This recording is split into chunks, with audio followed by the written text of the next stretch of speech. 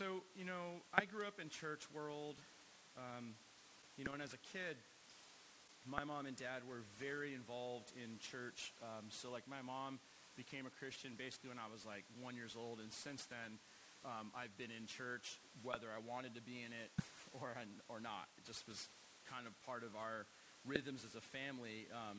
And so we very rarely missed Sunday morning, and then we also were always involved in small groups. Like growing up, we were always involved in a small group ministry or Bible study. And when I was about 10 years old, I started going to this small group. It was in Denver, Colorado. It was a part of a vineyard church, and there was this guy who led the group, and his name was Alan, and he was from South Africa.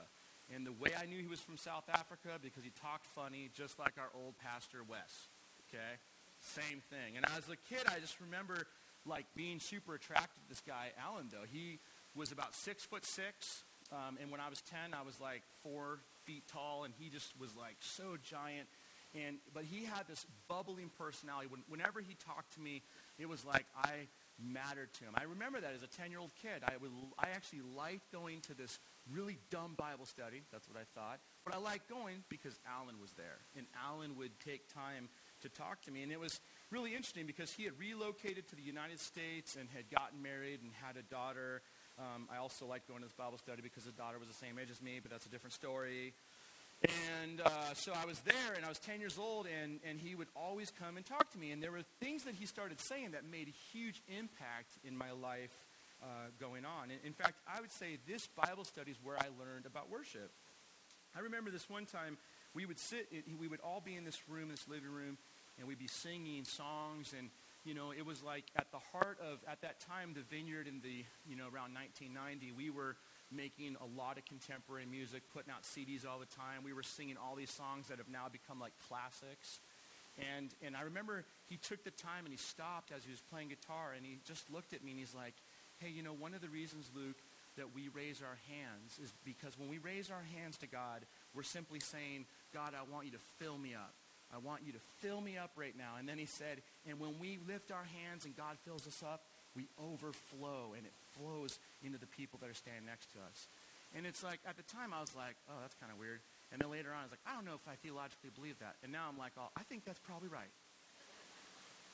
I think that's probably right.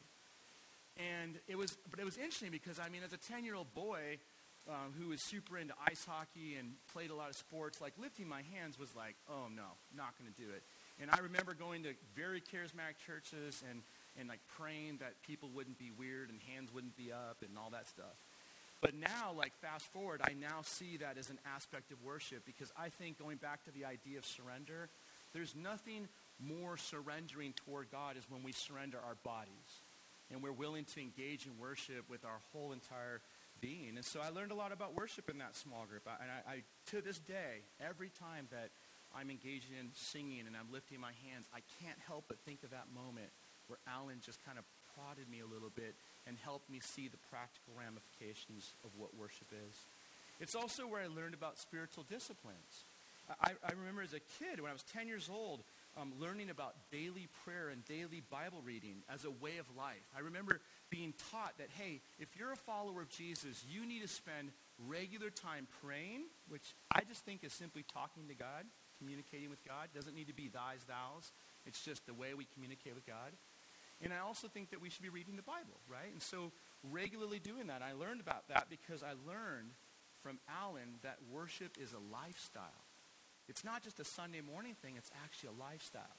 So all 7 days of the week, there are certain practices that we can participate in that help shape us and form us to be more like Jesus. And I remember learning that, and I was like, okay, I'm 10 years old, kind of getting it a little bit. But the one thing that to this day stands out as being one of the most important things that I learned from Alan and from that small group is that it's where I learned about community. It's where I learned about community. So there was this lady. She was from Boston. And is there anybody from Boston in the room? I just want to make sure I don't offend you. Okay. They are rude.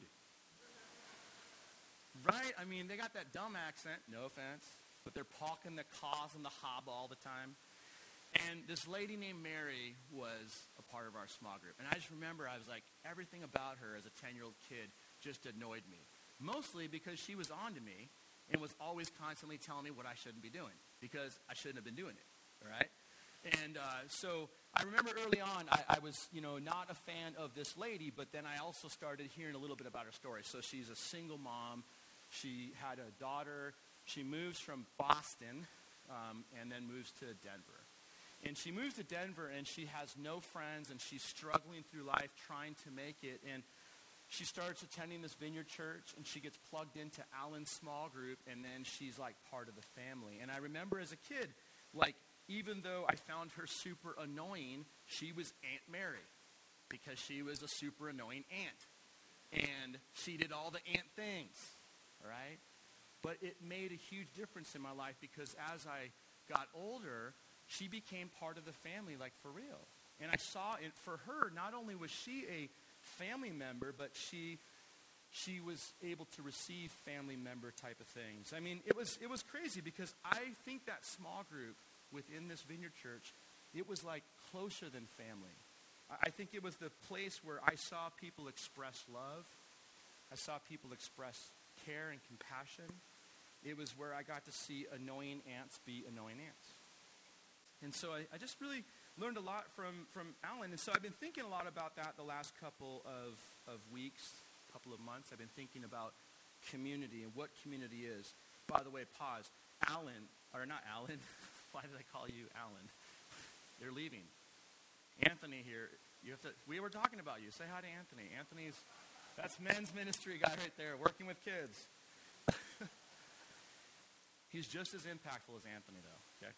Anyway, so I've been thinking a lot about community and what it is and what it isn't. And it seems like, I don't know if you've noticed this, but it seems like community is kind of missing in society now. It's kind of missing in society, and it feels like it's missing in a lot of people's lives. One way that I think we can see that is even though we have technology that allows us to communicate with people in other countries, we've become more disconnected. Have you noticed that? I mean, it's crazy. Like, one of the things that I both do and then also try not to do is if you ever go to a restaurant, have you ever looked around and watched how families eat dinner at restaurants? It's like everybody's got a phone in their hand, yeah. And I remember when Dawn and I, we had a really rough patch in our marriage we've been married for 20 years, for about 18 years. It was really rough. And now we went through this really rough patch of marriage for a while, and then we were pastoring. And so, I think we both were like, we can't be pastoring and helping people with their marriages, but also have such a terrible marriage. And so we went and got a bunch of marriage counseling, and it was so helpful because after we had done about 6 sessions, we were like professionals. We're like, oh, we can totally help you. Like, what do you need help with, But we started doing a lot of marriage counseling for a season, and that was primarily what we did in this community that we were pastoring in. And one of the things that I started observing, though, is that when we go out to eat, what kind of spurred us on is I'd be in a restaurant and I'd see 2 70-year-old people who are married sitting there, and they wouldn't talk at all for the hour that they were sitting together. And I was like, either that's beautiful or it's terrible, right? I mean, on one hand, it can be beautiful if you're at a place where you can just sit and you don't have to talk. Right? Are you with me? It can be good, right? Introverts are like, amen, so good, right? And so extroverts, we can learn from that. But it can be kind of a problem if you're together and you're married and you're unable to communicate. And now it seems like we're more disconnected due to the technological advances that have happened and many other reasons. And then I think it's also a practical implication from the pandemic. I mean, one of the early concerns that many people had was that it seemed like because we became more forced disconnected, it became like we had more anxiety, we had more stress, more depression. There's more people that have felt lonely, and there's been a major toll in mental illness and emotional stability. And there's just a lot of things that have caused people to feel disconnected and alone and unable to connect with people and not knowing where they fit and how they can be a part of society. And a lot of this gets to our culture, I think, because it seems like we have a lot less depth, culturally speaking, not just the church, but culturally speaking, it seems like we have a lot less depth in our sense of community. And it feels like a lot of times our relationships are a lot shallower in this world. I'm 43, but I swear I'm going on 72 because I was in public recently, and I was watching people, and I was like, I wanted to be like, get off my lawn. I mean, I could feel it coming on. Like, I was like, what is going on? These kids, they don't respect anything. And I'm like, pick up your trash. And that. But it was interesting because it wasn't just young people, right? It wasn't just young people who are culturally speaking unable to connect with people or who have this inability to maybe not have just shallow relationships. I think there's something happening in society at large that needs the church to stand up and be the church. That's what I think needs to happen. And so this is, I think, where the church does come in, and it's where we can stand out as something different, something unique. I think we can be a community of God's people where people from every way of life can come together and find their identity in Jesus. And for this reason, what we're doing this month is we're spending some time talking about community. And so for the month of September, we're going to be in the sermon series that we're calling This Is Us, because us is a big idea in the Bible. And this morning, what I want to kind of do is I want to do an upside-down sermon, meaning I want to talk for a little bit, and then I want to wrap up our sermon by reading a passage of Scripture, which normally we read a passage of Scripture, and then we spend time extrapolating it and exegeting it and thinking about how it would apply in today's lives. This morning, I want to just talk a little bit to kind of set the table and to nudge us as a community of individuals who are called to be a collective community. I want to kind of nudge us towards some ideas. And so when I think of the church, there's a lot of different things that I think of. I mean, I've been in church my whole entire life. I've seen all the bad. I've seen all the good. I have a lot of reasons why I jokingly always say that because I've been in church forever, I need a lot of therapy, okay? But I do think of the church, and I think we need to set a goal to be a family. And that word means different things for people. In fact, for a long time, I was really hesitant in church as a pastor to talk about the church as family because many people have really dysfunctional, messed up family lives, right? And so because they've had this experience with really bad parents or bad siblings or whatever it is, or maybe absent family members, when they hear the word family about church, it's like the last positive thing that they can experience. But I think what we need to do is we need to back up and realize that the Bible actually gives us a definition and a summary of what the church should be and what the family should be too. And we should set our sights on that direction. So I really do think that the church needs to be a family. It needs to be a family. And in the ancient world of the Bible, you know, the world that the Bible was written in over the course of time was a very cruel world. When you study history, you realize that, like, for example, you know, infant mortality rates were very high. It was very common for children to die in the ancient world. I mean, society at large was very brutal.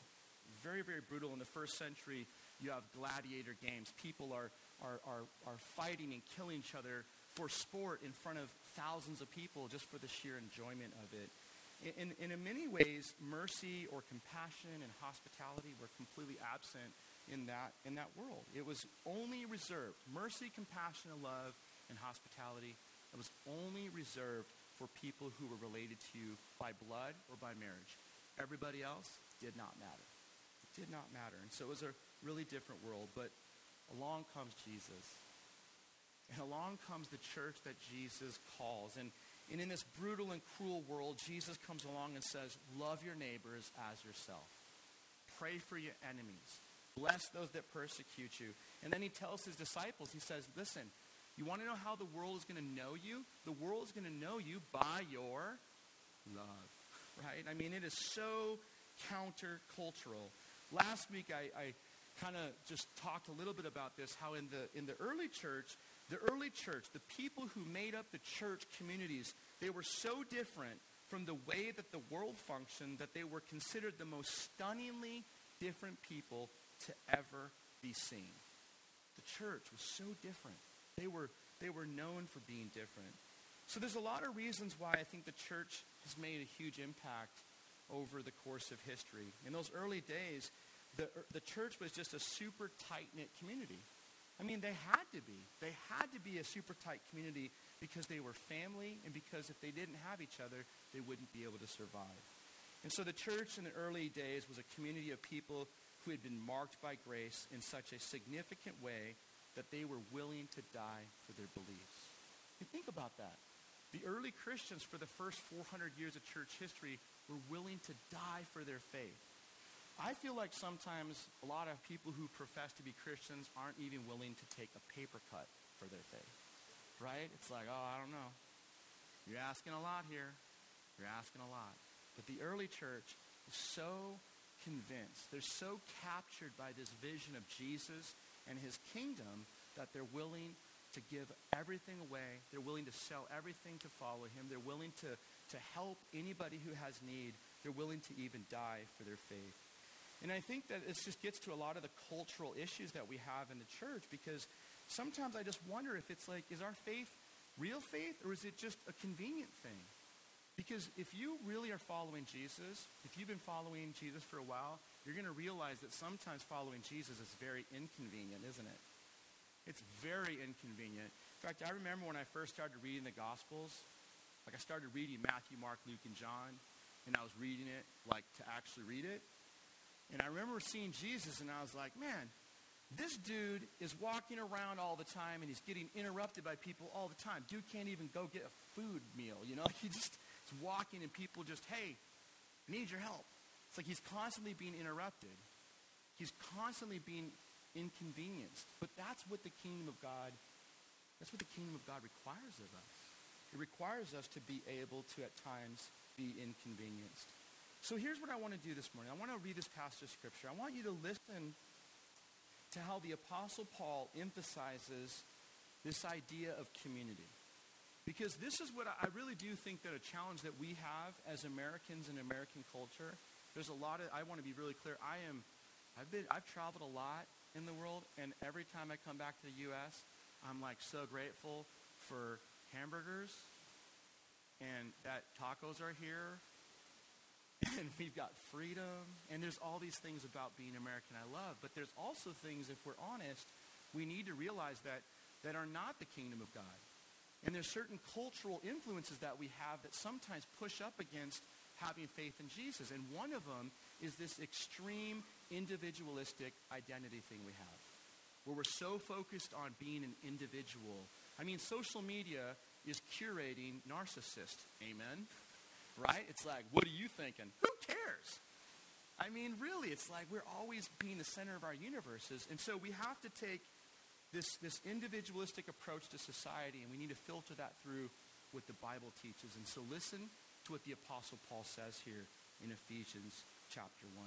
This is, I think, absolutely beautiful, and it emphasizes the plural, communal nature of the church. This is what Paul says.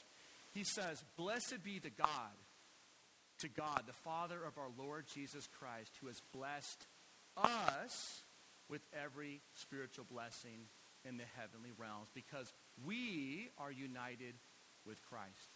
Even before he made the world, God loved us and chose us in Christ to be holy and without fault in his eyes.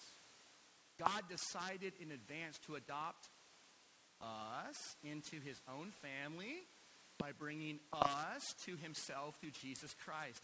This is what he wanted to do, and it gave him great pleasure.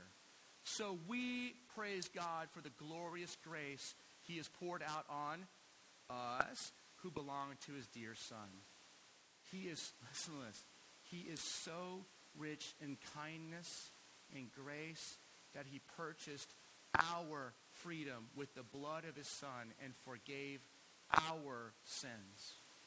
He has showered his kindness on us along with all wisdom and understanding. He goes on to write, God has now revealed to us his mysterious will regarding Christ, which is to fulfill his own good plan. And this is the plan. At the right time, he will bring everything together under the authority of Christ, everything in heaven and on earth. Furthermore, because we are united with Christ, we have received an inheritance from God, for he chose us in advance, and he makes everything work out according to his plan. You hear that? I mean, it's like when I read Ephesians, what Paul does here is in the Greek language, which he wrote this, he uses all these plural pronouns, we and our, over and over and over again. And what he's doing for us is he's helping us have somewhat of a vision for what the church is supposed to be. Like, we could sit around and share stories about God's grace. I'm pretty convinced of that. Amen? How many of you have a story of God's grace? Right, where you know you would not be where you're at if it had not been for the grace of God. Right? I mean, that's what we are. We're people who have been marked by grace. Not individuals who just exist solely for ourselves, but we're actually called by the Bible, by the teachings of Scripture, to be in community. And that's what Paul is doing here. And what's really funny about this sentence is in the Greek, this is actually one run-on sentence.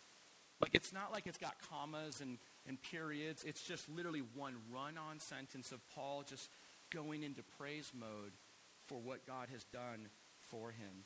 And so I'm really convinced of this. Individualistic faith is an enemy of biblical Christianity. Individualistic faith is an enemy of biblical Christianity. It's not that we don't each individually need to respond to Jesus.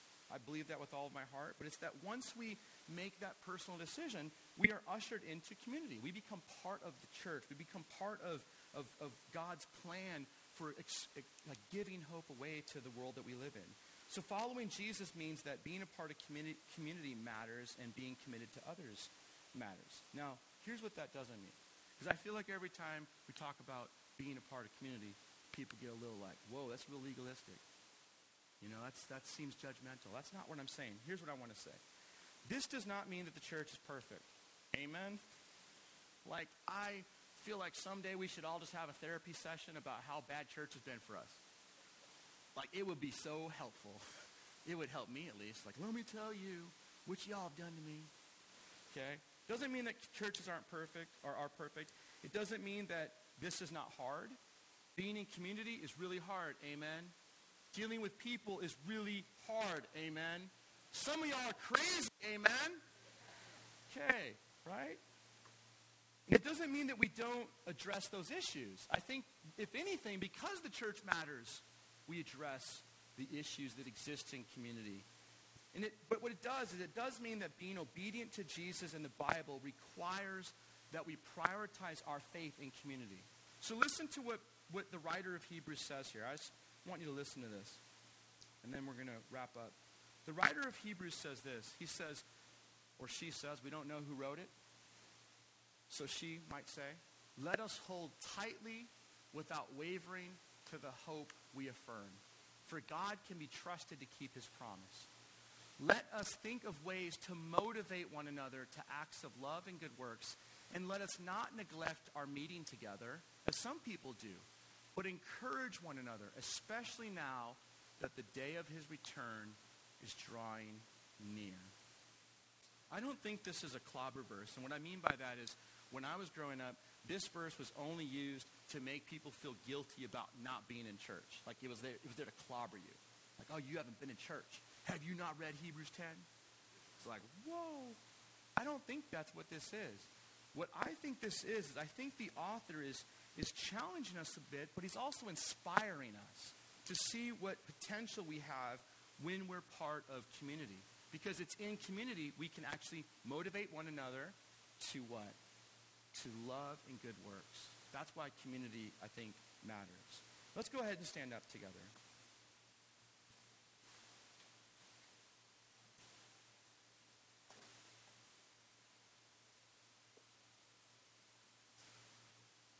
Is Sean in the room? There is Sean. Sean is amazing, isn't he?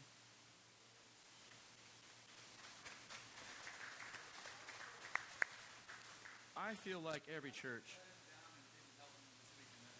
That's not true. It's not true. What I'm trying to say is every church should have a Viking. That's all I'm trying to say. That's all I'm trying to say, okay? But let's just, if we could just stand together for a moment here and just, I don't know, allow the Holy Spirit to speak to us. I don't know. You might need to hear something completely different than somebody else in the room. But if we could just position our hearts just to hear from him right now. And so, Holy Spirit, we welcome your presence right now. not because you haven't been here, because we know that the Bible teaches that you dwell inside of all of your people, that you're omnipresent, that you've been at work through everything we've done thus far. But we welcome you right now, and we ask for you to come because we want to publicly declare our desire for you to do work right now. And so in this room, we just ask for you to be present, and I pray right now that you would just rest on people in this room that need to experience your presence this morning.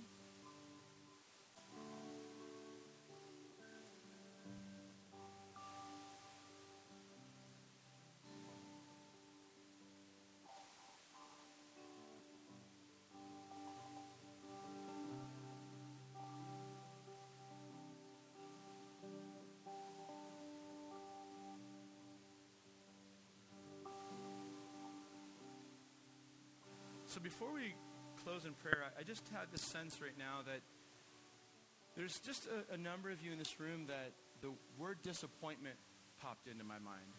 That you are here this morning and like there's just been some disappointments in your life, and I think some of you, it's probably related to your past church experiences. But I also have this sense that some of you have just gone through just disappointment after disappointment, and it's been kind of, in a sense, just kind of hovering or weighing you down, and everywhere you go, there's just a sense of disappointment that goes where you're at. And this morning, I really have a sense that God wants to bring some hope to that. He wants to bring some healing to that as well. And so just with everybody's eyes closed right now, this is between you and God. I'm just going to pray right now that the Lord would bring encouragement and hope to you. And so, Holy Spirit, right now, you know who needs to receive hope and encouragement. So, Lord, I pray, Lord, that those disappointments that have been carried, that you would just bring freedom from those.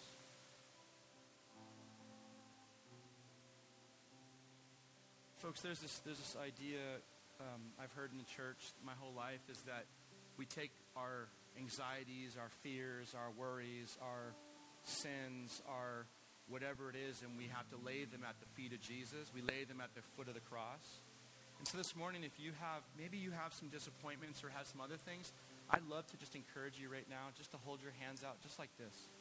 Just like I'm doing. And it's just my way of posturing my body in the same way that my heart is. And I just say, Lord, would you take those things? And so, Lord, right now, would you just remove any of the disappointments, any of the frustrations, any of the fears, any of the worries.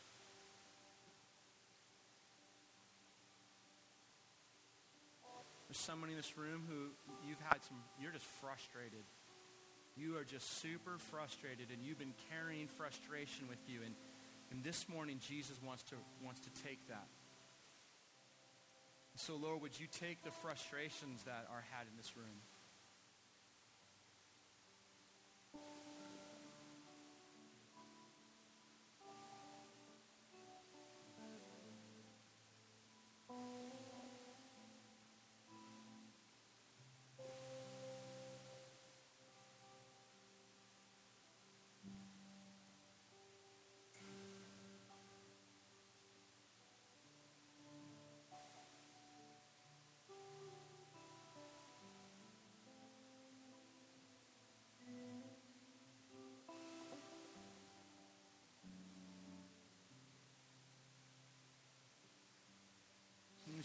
Holy Spirit, would you just breathe life right now? Breathe freedom into this room.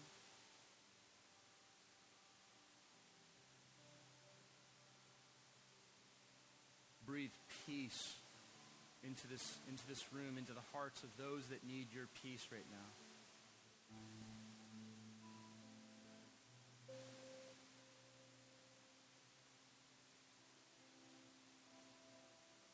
As we stand here, Lord, as a community of individuals who have been marked by grace, help us to see beyond ourselves, but to see our calling to be part of community, part of what you're doing in this city that we love, part of your hope that's being extended to the world around us, Lord. Help us to have a vision bigger than ourselves.